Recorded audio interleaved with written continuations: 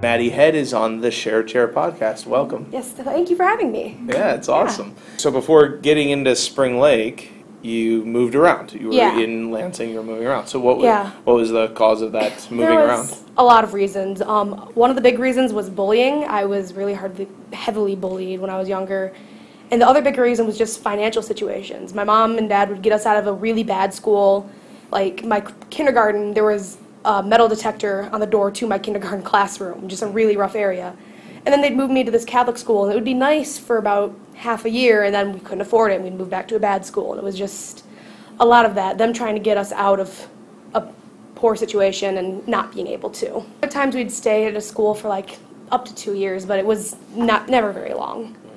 Like I remember moving from one school, and this kid's like, who was my friend, I think his name was Gabriel, he was like, oh, I'm going to miss you so much and everything. And I'm like, why is it a big deal? I'm just moving. I mean, I realized I wasn't going to see him again, but I didn't think that was that big of a deal. I was just so used to never seeing people for very long. And so now you've been at Spring Lake since you were in 6th grade. Yes. And you're a senior now, so it's like that's the longest run you've had. A solid 6 years. Cool. As a senior, what are your plans for next year? Oh, man.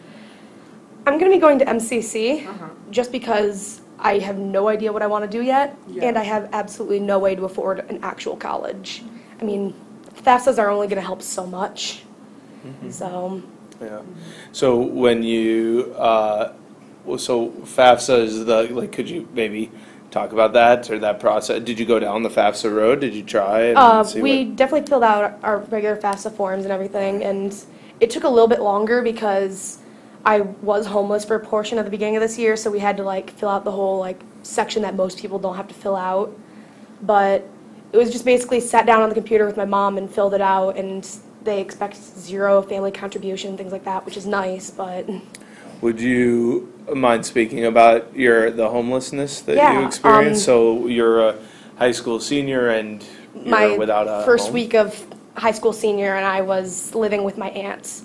My mom had just gotten out of rehab, and home was not a safe place for her nor for me or my brother. So we moved to stay with my aunt for a while, and we were couch jumping for a minute until we could eventually get the house back and have my dad move out and things like that. So has your family always struggled with financial that's things? Kind of the weird thing. We've not always struggled, but I feel like it almost feels like we've always struggled because we've just kind of cycled. I mean, we've definitely had chunks of time where we were more of upper middle class, and then we'd move or something would happen in the family that would cause one of them to lose their jobs, one of my parents, and then before we know it, we're on food stamps again and trying to figure out how we're going to pay rent the next month. And it was a lot of instability. You never knew if you were coming home and had a ton of money or if you were coming home to getting your lights turned off. Is there someone you really leaned on?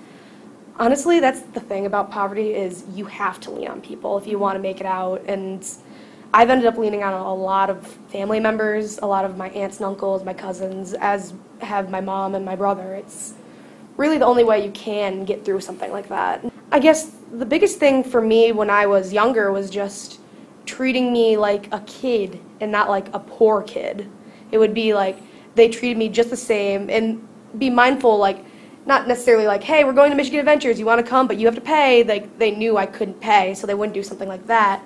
But at the same time, it wouldn't be oh, she's different than us, she can't afford the same things.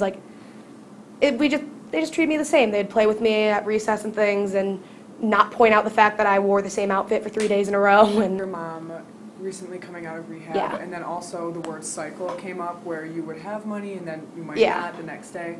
Where does that stem from? Just my parents made some not so smart life decisions before having me or my brother.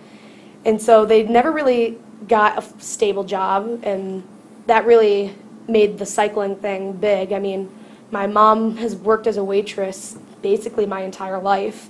And the big thing with waiting tables is you live off tips. So if you get really good tips and it's really busy, well then we're in a great financial situation. But then if she doesn't get any tips at all, we have no money because servers' minimum wage is just enough to pay federal taxes, and that's about it. A few years where my dad was unemployed, a year where my mom was unemployed, so that really hurt with the financial situation. It also definitely put a lot of stress on my parents, which led my mom to the point where she needed to go to rehab and had those problems. So when I think of holidays like Christmas and Thanksgiving, a lot of nostalgic feelings come up, and like I think of turkey and expensive gifts and things that cost money. And so just to give like a person who has never had to deal with the things that you've experienced and grown and gotten strong from, like what is a holiday like for someone who doesn't have as much money as people in Spring Lake per se? Yeah, no, that's a really good question, and that definition really changed throughout the years. I mean, a lot of times there was a lot of fighting over money. There would just be a lot of fights around the holidays. Holidays always aggravated the situation where we were reminded constantly, like, you don't have enough money to do what everyone else does. And like things like Christmas, my mom always would try to go the extra mile to make sure my brother and I had gifts under the tree. That was her big thing. She always wanted it to be a big thing for us, but I also remember years where it wasn't. I would come downstairs and there'd be maybe 5 gifts under the tree. And like half of them came from the dollar store. Yeah. And I tried to pretend to be like, oh yeah, it's great, because my mom's crying and sad. And holidays were always a bad reminder about our situation, but it wasn't also an end-all be-all either. I mean, we had family and things like get-togethers, especially around Thanksgiving, where the family would just be there and like remind us we're also loved. And if you don't stay positive, it really consumes you. It's really hard to live with nothing. So how do you do it? How have you stayed positive? Would you say you have? I honestly don't think I would say I have. I mean, I've struggled a lot with mental illness and a lot with depression and things like that. And I think it's still something I'm working on too, like just basically keeping a smile on. Like, I don't have a bed right now, but I'm also just like thinking, well, at least I have a house, you know, I have a roof over my head. And just, I guess the best way to stay grateful and happy is just to remember what you do have. But there are going to be days where you can't stay positive. It's impossible. And you got to learn how to live with that as well. You're 18, MCC's on the horizon, high school graduation. What is supposed to be this great, like, sort of passage from one thing to the next, right? From adolescence to adulthood. Does that ring true for you? Does it have that adolescent to adulthood feel? Does it not? If it does it excite you? Like, how's this transition from adolescence to adulthood feeling to you? Yeah, I would say it's really not so much a transition of adolescence to adulthood as much as from high school to college, like the literal just high school to college. I feel like I had to become an adult much younger than most kids did. I mean, like, I'll talk to kids and they're like, oh, remember this thing from our childhood? And I remember that thing is something that I was too old for, like Hannah Montana or something. I was already like an adult by that point. I didn't get to enjoy that. So I would say I was like probably an adult by the time I was 10. So we are coming to graduation and all that jazz, but instead of looking to the future, are there positive things you can look back on high school and say, wow, that's something I'll remember, like that was a good thing, or a friend, or something positive? Oh yeah, definitely. I think the biggest thing is just most of the things that we have here don't cost money, and just remembering to enjoy those things as much as you have the other things going on. So like things like hanging out with friends are things I'll always remember, and there are memories from band and band camp and things like that that I will always remember, and just happy things like that. Yeah. Great teachers that I'll always remember, like Mr. Tooney or Mrs. Clark. You mentioned one point sometimes running out of food stamps. What is that feeling like when you think maybe I won't be able to eat food tonight? The feeling is scary. It's really a scary thought, like, what are we going to eat tonight? The biggest thing, though, is my mom made sure we never went hungry. That was, like, her one thing, and she always was trying to keep her dignity with poverty. She would be afraid to ask help on certain things, but when it came to my brother and my safety or our well-being, she was not afraid to just lose all of her dignity and get us help. Yeah. So there'd be times where if we ran out of food stamps, she would say, go to, like, a food truck and get us food, or she would ask one of her sisters to just lend some food so we could eat that day. People look down on you when you're poor. People think like, oh, they think you're lazy or something. I remember once being at a doctor's office and the doctor asked me, like, just in a passing question, what I was doing that summer. And at the time I had no clue yet, so I'm like, I don't know what I'm doing. Maybe just like hanging out with friends. He's like, well, you better do something academic or else you'll end up in a place like your mom.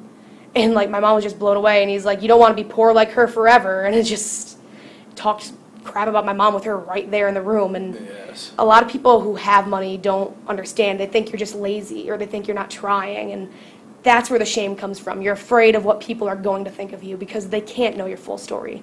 They don't know that you're working way more than most people are, and that you're working from 6 in the morning until like 1 in the morning. They don't know these things. The vast majority of people who are poor are just trying to get by, and they're trying so hard all the time. Like, appreciate your family, and friends count as family as well. Anyone who is willing to be there for you, you need to cherish those people and really cherish, like, look out for them as much as they look out for you, and be there for them whenever you can. And the other biggest thing is just to never judge someone. You don't know what they're going through. They could be the meanest person on earth, but you don't know what's going on at home. You can never know everything that's going on inside their head or inside their family life or anything. So that's the biggest thing for me, is just cherish people and never judge people. Congratulations on graduation. Oh, thank you. Proud of you. Yeah. Thank you so And much. thanks for being on Share Chair. It's great to meet you. Nice to meet you too. Thank you for listening to this episode of The Share Chair. Stay tuned next week for a new episode.